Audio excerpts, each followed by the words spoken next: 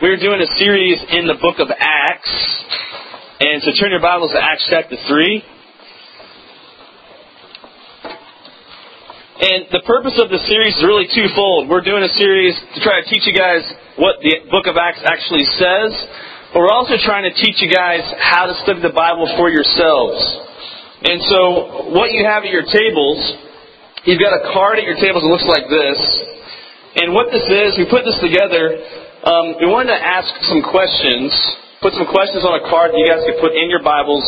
And basically these questions really can be asked of any Bible text.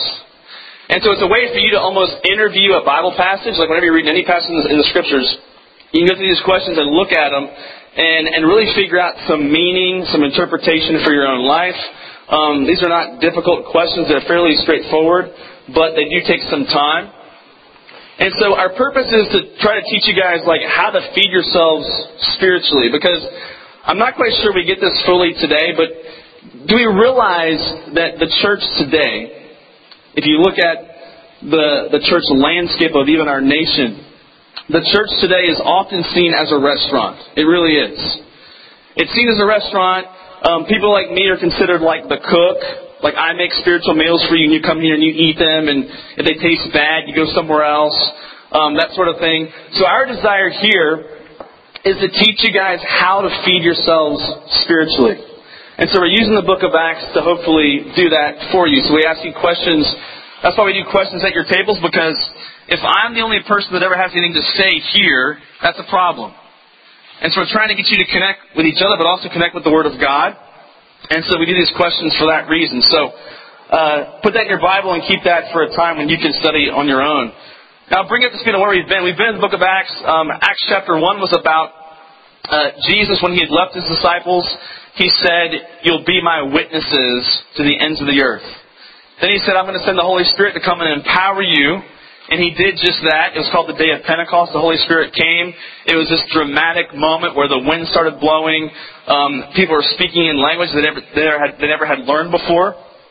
And so people that didn't know the language of the disciples were able to hear the gospel because the Holy Spirit moved in a powerful, powerful way. And that was to be a symbol of the gospel spreading immediately to the ends of the earth in that moment. At one point in Acts chapter 2, it says that Peter stood up and he preached a sermon and 3,000 people got saved. So the church went from about 120 people to about 3,000 people in one sermon. TBC is about 3,000 on a Sunday. Imagine the church going from 120 to 3,000 after one sermon. Pretty amazing. After that, we're now in chapter 3. So what I want you guys to do is to, first of all, read this at your tables first.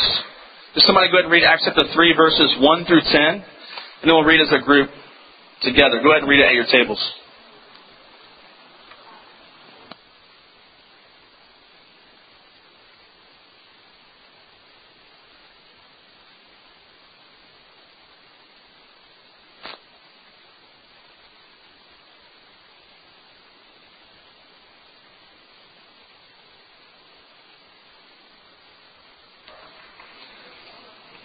Okay, what I'm going to do, I'm actually going to read it as a group together now before you do your first questions. Because if you're like most people, whenever you're reading the Bible, about 3 verses in, it begins to sound like Charlie Brown's Teacher, and you wonder, like, what am I actually reading? Or you start thinking about your dog or something that happened this week. And so we're going to read it. Repetition is key when it comes to studying the Word of God, so we're going to look at it again and read it one more time as a group. Verse 1, follow with me. It says, "One day Peter and John were going up to the temple at the time of prayer at 3 p.m. Now a man crippled from birth was being carried to the temple gate called Beautiful, where he was put every day to beg from those going into the temple courts. When he saw Peter and John about to enter, he asked them for money. Peter looked straight at him, as did John. Then Peter said, 'Look at us.' So the man gave them his attention, expecting to get something from them. Then Peter said, 'Silver or gold I do not have, but what I have I give you. In the name of Jesus Christ of Nazareth, walk.' Taking him by the right hand, he helped him up, And instantly the man's feet and ankles became strong. He jumped to his feet and began to walk. Then he went with them into the temple courts, walking and jumping and praising God. When all the people saw him walking and praising God, they recognized him as the same man who used to sit begging at the temple gate called Beautiful, and they were filled with wonder and amazement at what had happened to him. Do questions 1 through 3 at your tables.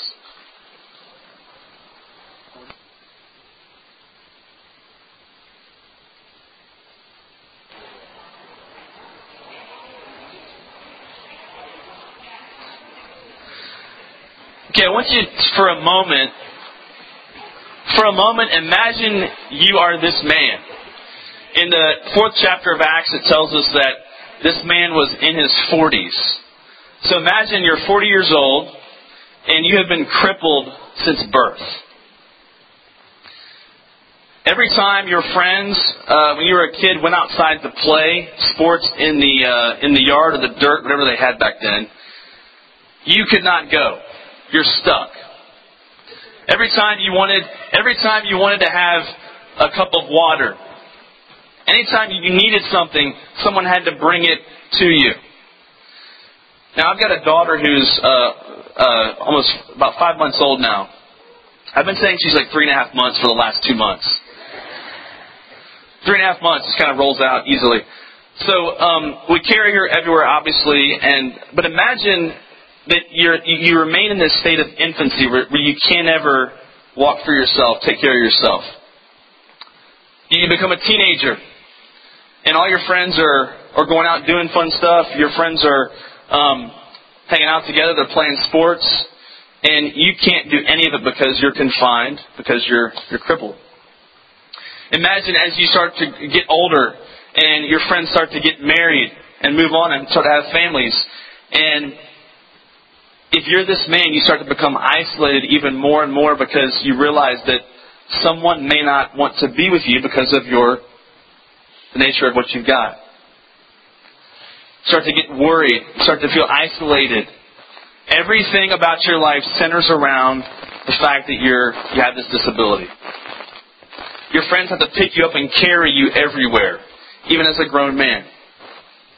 Imagine the feeling that you would feel having to ask a friend just to go from here to over there. Hey, can you take me over there? No wheelchairs. They probably had a mat that they carried him around on, which would not have been light. When I was in college, I worked at a golf club as a waiter, and there was this room upstairs in the golf club. There was no elevator to get to it. There was just a row of stairs to get there. So there was a meeting that took place every week called the Rotary Club. And these men would get together. They would have this, I don't even know what they met for, some kind of secret society, I guess. But they'd meet for Rotary Club. And the guy that was like the secretary of this club was in a wheelchair. And we had no elevator, so we had to get this guy up the stairs. And so as a waiter, it was basically my responsibility, along with another guy that worked with me, to carry this guy out of his chair, up the stairs, and put him in a wheelchair that we had at the top of the steps just for him.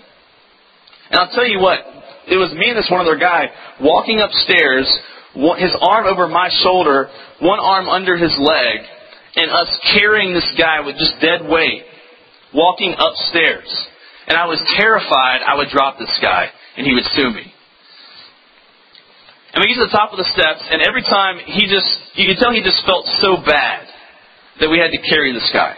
You could tell he just felt so, in a sense, ashamed and guilty that, I'm sorry I'm putting you guys out like this, I apologize. I'm like, hey, don't worry about it. If I drop you there, it's going to hurt. And so we're walking up the stairs, and you can just tell that as this guy is being carried upstairs, he's kind of wincing in pain. He's not used to this movement. So imagine being this guy. Everywhere you have to go, someone has to take you there. And this is what this guy's life was like. Imagine the burden you'd feel toward for other people. Everything about your life centers around your crippled state. The only interaction you have with people is when they throw money at you outside the temple gate. And in that day, many of the Jews felt like when they gave money to the poor, that was earning favor with God. So people would even give money to this guy not out of compassion or care, but because they thought, if I do this good work, then God will love me. And this guy knew that to be the case for the Jews. So imagine being this guy, receiving money, knowing it's just out of obligation, knowing it's just out of them earning favor with God. No compassion, no real care, no humans care about you. This is this guy's life for 40 years. This is all he knew. This man, the text says this man placed himself outside this gate called Beautiful. Some commentators believe that this was the gate where it was right outside the women's court. I guess there was a women's court to the temple. And so this guy knew where the money was. Because women, everyone knows, are more compassionate than men, right? Men see need and we're just kind of like, yeah, whatever. He can help himself. Women, however, for the most part, have more of a compassion streak, empathetic streak to them. This is true. If you know my wife, if I'm driving down the road by myself and I see a dog, I'll go, there's a dog, and keep driving. My wife, however, she'll be driving down the road, she'll see a dog, and she'll go, and she'll get out of the car, she'll walk over to the dog, and say, come here, doggy, come here, doggy, come here, come here. Why don't you get in my car? And she'll take this dog home, and she'll be like, I'm going to feed you, I'm going to love you, I'm going to pet you, I'm going to give you water when we get home. And so she comes in the house with this dog. This has happened at least 5 times since we've been married, I think. And she comes in with this dog, and I'm going, so what's up with this new dog? We already have 2 dogs in the house. We can't have a 3rd dog. But Dave, it followed me home. I'm like, I saw you driving it in your car, so how did it follow you home exactly, right?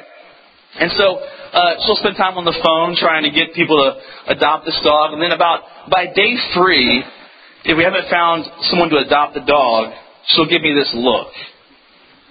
Okay? And it's this look, I've seen it many times before where she'll just go, Dave, I just feel like God wants us to keep this dog. And I'm like, oh, so you're bringing God into this. So the guilt is just layered on me, and I still say no. Okay? And so my wife has this compassion streak when it comes to animals and people that I sometimes just don't have. And so this guy, he knows where to position himself, where to get money, because the women are coming in and they're going to have compassion on this guy. They're going to give him money because they're going to feel sorry for his state. This guy knows where to get the most money at the temple. Secondly, people are going to feel more obligated because they're going in to worship God. Well, I'm going to go worship God. Might as well give to this poor guy right here on the side of the road. Because people saw him as just an obligation much of the time. So this man sat in the dirt and he begged for money just so he could eat. But here's what happens. This one day, Peter and John, as they're on the way to the temple to pray, they take notice. You see, so often we can be on our way to do spiritual things, and we can walk right past people in need and not take notice. And God wants us to take notice because He takes notice. God wants you and I to take notice of people in need, not just financially, but relationally, because He takes notice. When I was in college, I was an intern at a church, and I was on my way to a staff meeting. It was me, another intern, it was the junior high pastor, and the high school pastor, and I was an intern. And so we'd meet every week on Tuesday at 2 o'clock at the church. So I'm already kind of late for the meeting, so I'm driving down this road a little bit fast, but not at the speed limit, of course. And on the way to the meeting, and I see this lady on the side of the road who looks kind of distraught, has a flat tire, has a small child standing next to her on the side of the road. Everything in me is saying, you need to stop. You need to stop. Stop and help her. This other voice clicks in and goes, but you're going to be late, but you're going to be late, but you're going to be late. And I drive right past her and I keep going. As I'm driving, I start thinking to myself, she's probably a serial killer. So it's probably good I didn't stop, you know. And I get to the church, I walk in, I'm the first one there. 10 minutes later, the youth pastor walks in, looks kind of distraught, and he's like, man, he goes, I feel so bad. I just drove past this lady on the side of the road, and she needed help, and I didn't stop and help her. And I'm like, dude, you did the right thing. Because I didn't either, okay? And so we're sitting there waiting for the junior high guy to show up. 10 minutes later, he shows up. He's looking all dirty. He walks in and he's like, guys, sorry I'm late. Lady on the side of the road needs some help, and I stopped to help her change her tire. And we're like, I'm such a horrible, horrible person. I'm sitting there thinking, like, this is the Good Samaritan story, like in real life. And I was not the Good Samaritan in the story, right? And so, but there's so often we are on our way to do spiritual things. Go to a meeting. Go to a prayer group. Go to a small group. Come to church Sunday morning. Sing some worship songs. And we walk right past people that are in need. And I don't necessarily just mean people that have financial need. I'm talking about people that are in this room that have need. People in this room that are relationally isolated or may not feel like they fit in here. We walk right past those people sometimes to do our spiritual thing. And the book of James is clear. James tells us, he says, true religion in the sight of our God is the care for widows and orphans, people that are in need. And so the things that we do here, this is not impress God. God's not impressed by us singing songs, even necessarily giving money to someone to help someone in need, but He wants you to help people in need that He places right along your path. That's what He wants us to do. This is exactly what Peter and John do in this story. So God wants us to take notice because He takes notice of people like these. So on this day, as people walk by throwing money at this poor, crippled man, Peter and John stop. And they look directly at him. Something I'm sure that caused him shame. And with his eyes downcast, but his hand outstretched, Peter raises his voice and he says, look at us. Look at us. And for a moment, this man gets a taste of what it's like to be human. Because people do not often look this man in the eyes. Then Peter says this. He says, silver or gold I do not have, but what I have I give you in the name of Jesus Christ of Nazareth. Rise up and walk. And Peter takes the man's outstretched hand, the same hand used for begging, and pulls the man to his feet. And for the first time in this man's life, he feels strength enter into his legs, into his knees, his feet, and his toes. He feels that sensation where, when your foot's asleep and you're trying to hit it to wake it up, he feels that sensation through the lower half of his body as blood starts to flow where it never had gone before. And he stands up to his feet for the first time in his entire life, able to stand on his own. And at that moment, Peter lets go. And the man stands by himself. Now in the Bible, a miracle is never just a miracle. A miracle is never just a trick or a magic show. Every miracle in Scripture has some kind of spiritual analogy that's behind it. So I want you guys to answer questions 4 and 5 at your tables. Go ahead and discuss.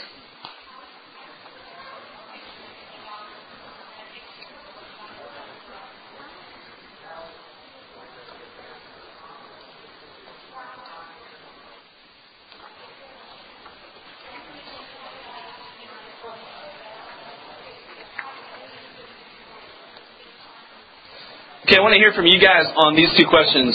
Help me with that fourth question. What did you guys come up with number 4? How is it a picture of the gospel and salvation? Yes?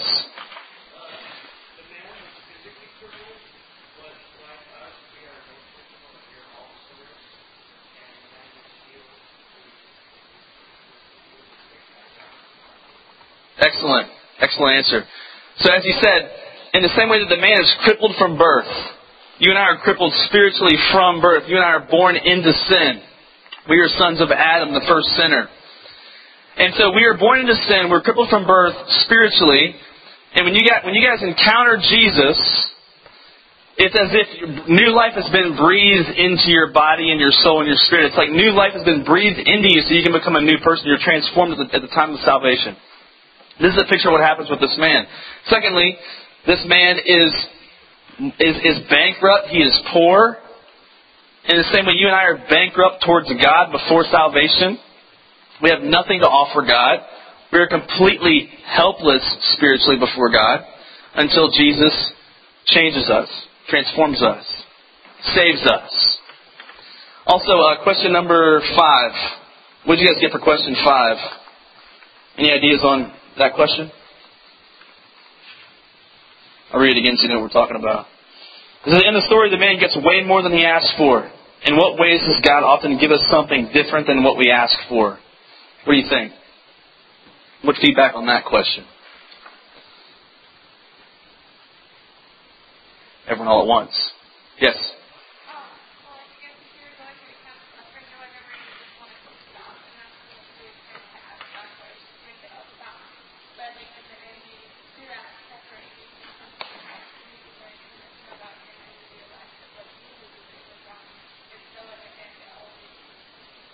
Okay. Excellent answer. Excellent.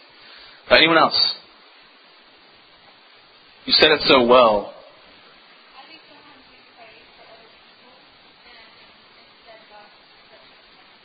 Mm-hmm. Okay. I want you to think back to when you first came to Christ.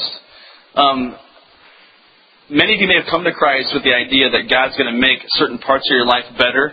He's going to improve your dating relationships. He'll improve your future chance to have a dating relationship. He'll improve your grades. He'll improve this. He'll improve that. You may have come to Christ with this other agenda. But when you come to Christ and you realize what He really has for you, it's the most important thing, and it's spiritual healing. It's spiritual change. And so this man is asking people to change his circumstances. And Peter says, how about I change you? And that's what God does for us. We come to God saying, God, change this or change that, change my circumstances. And Jesus wants to say to us, how about I change you? How about I change you in the midst of your circumstances instead? And He might change your circumstances as well. But that's kind of icing on the cake at this point. Because who you're becoming is the most important thing that God wants to do in your life. Look at Acts chapter 3, verses 11 and 15. Here's what it says. Verse 11. While the beggar held on to Peter and John, all the people were astonished and came running to them in the place called Solomon's Colonnade. When Peter saw this, he said to them, Men of Israel, why does this surprise you? Why do you stare at us as if by our own power or godliness we had made this man walk? The God of Abraham, Isaac, and Jacob, the God of our fathers, has glorified His servant Jesus. You handed Him over to be killed, and you disowned Him before Pilate, though He had decided to let Him go. You disowned the Holy and Righteous One, and asked that a murderer be released to you. You killed the author of life, but God raised Him from the dead, and we are witnesses of this. So this miracle causes great stir in this area. People come running to the temple to see if it's really true. Is it true that this beggar on the side of the road that we've all known as the town beggar, is it true that he has really been healed and now is walking around praising God, singing praises to God? Now here's what Peter could have done. Peter could have reveled in his success. As the crowd is coming, he could have raised his hands and been like, yes, everyone look at me. Look at what I did. Look at Peter. That's right. This is Peter, the same guy who walked on water. That's me. I healed this guy. He could have reveled in his success as the crowd came to see what happened. But instead, what's he do? He gives the glory to God. But he doesn't stop there. He gives the glory to Jesus. Then he, as this crowd is rushing onto him, then he turns on the crowd and confronts the whole crowd. Yes, this is Peter. Remember? The big mouth, The guy is bold, not afraid to say what's really on his mind. He then turns to the crowd and says, I'm giving glory to Jesus, and by the way, it's the same Jesus that you guys murdered. It's the same Jesus that you guys put to death on the cross. Now, can you imagine a crowd, a mob coming towards you, and in that moment, you confront the whole mob, like they're on the spot? This is what Peter is doing. He turns and says, you killed the author of life. You took life from the very God who gave you life. The very God who is sustaining your life in this moment. Yeah, you guys killed him. You killed him. And so you can imagine their reaction to this, right? Anger. Peter, we're going to kill you now, right?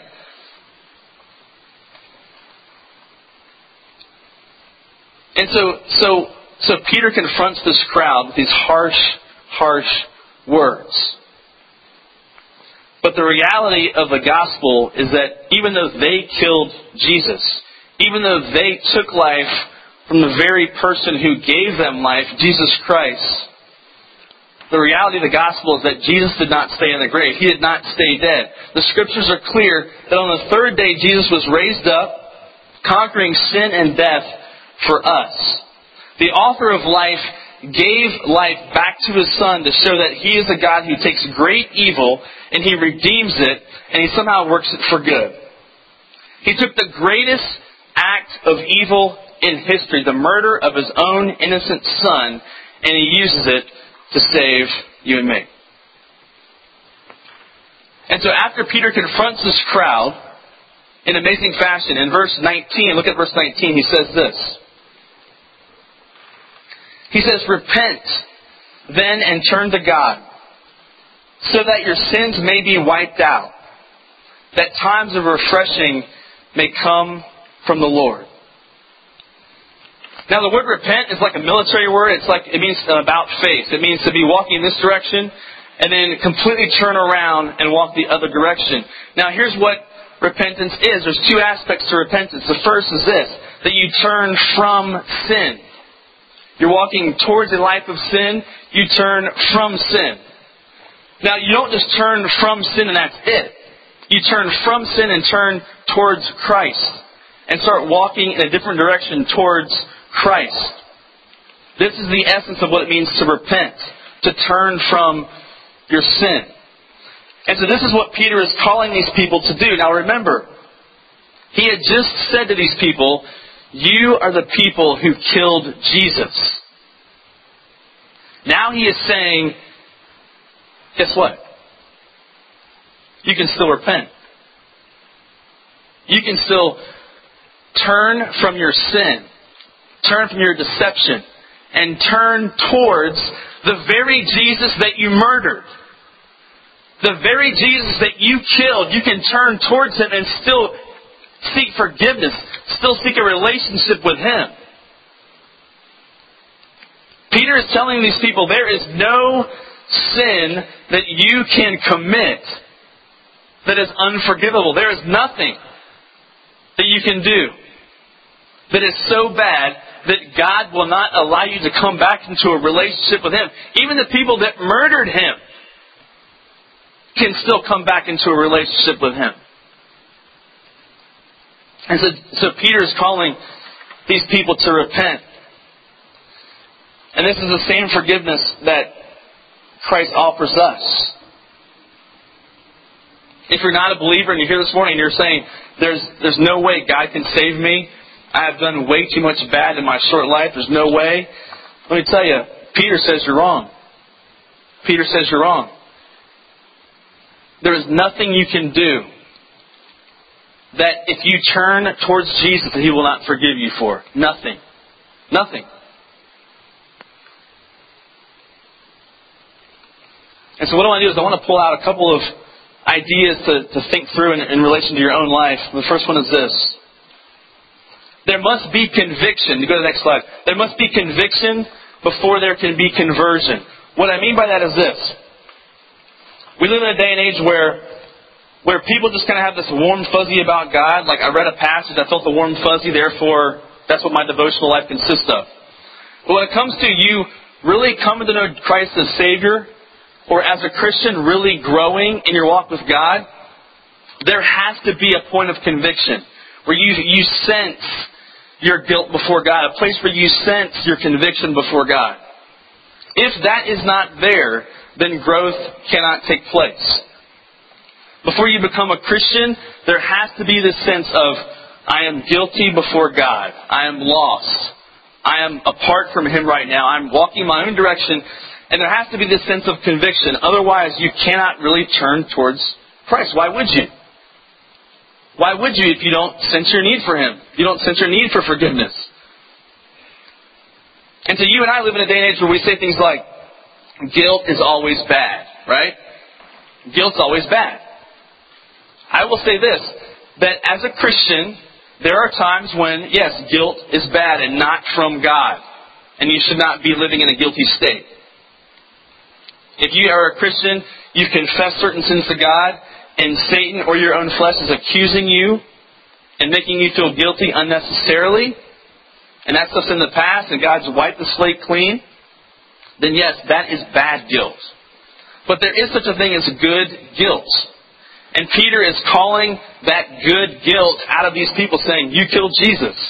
And if they're guilty of that, that's good guilt, because you've got to understand your guilt before you understand His grace. You've got to realize the depth of your guilt before you realize the depth and significance of God's grace. We live in a world where it's just grace, grace, grace, grace, grace, and that's it. But keep in mind, if you don't understand the guilt over here, you'll never quite understand the grace offer over here. And so if you're someone who is wanting to come into a relationship with Christ, you've got to understand your lost state, the conviction, the guilt that sin causes. You see, guilt is good if it leads you to the cross. Guilt is good as long as it leads you to the cross. So it does not mean that you stay in your guilt and just kind of wallow around in it, but that you take it to Jesus and realize that that guilt is absorbed in the cross. That kind of guilt is a good kind of guilt, but it's not the kind of guilt that you stay in. It is not the kind of guilt and shame that you live in. So that's point number one. The second point is this. Next slide. Never let the fear of hypocrisy paralyze you from living boldly with your faith. As Peter spoke the gospel boldly, someone could have stood up and said, Peter, you're a hypocrite. Just weeks ago, you were denying that you even knew Him. And now you're telling us to repent? You're a hypocrite, Peter.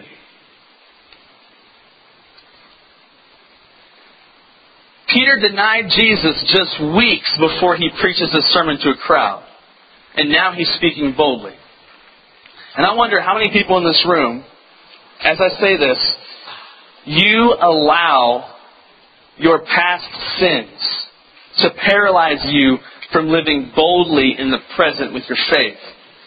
You allow things you've done in the past to keep you from living boldly with your faith now because you're afraid that someone will look at you and say, you're a hypocrite. And you're not quite sure what to do with that. And so you live kind of this paralyzed life, afraid to live your faith boldly because you're afraid of what people will call you. And when you look at the life of Peter, we see this man who says, yes, you're right. I sinned. I sinned back there when I denied Him 3 times. I sinned before He went to the cross. But you know what? The grace that He offers me is the same grace that He offers you. And so it's a chance for someone who calls you a hypocrite to see the grace of Christ in your life and know it's the same grace that Christ offers them. I wonder how many of you in this room right now are paralyzed right now. You're spiritually paralyzed because you are afraid of someone calling you a hypocrite because you've done things in the past that you feel like they're going to look at that and go, well, you're just like me. You're no different than I am. How can you call me out for this? Because you've done the exact same thing.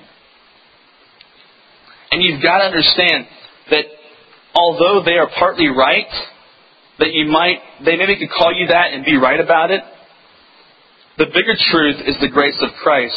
You've got to let people see the grace of Christ, how it's worked itself out in your life, so they can know the same grace is offered to them.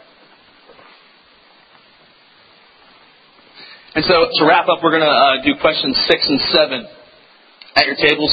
When you're finished there, go ahead and pray, and we'll begin the impact meeting in just a moment. So go ahead and do questions 6 and 7, then go ahead and pray for your tables.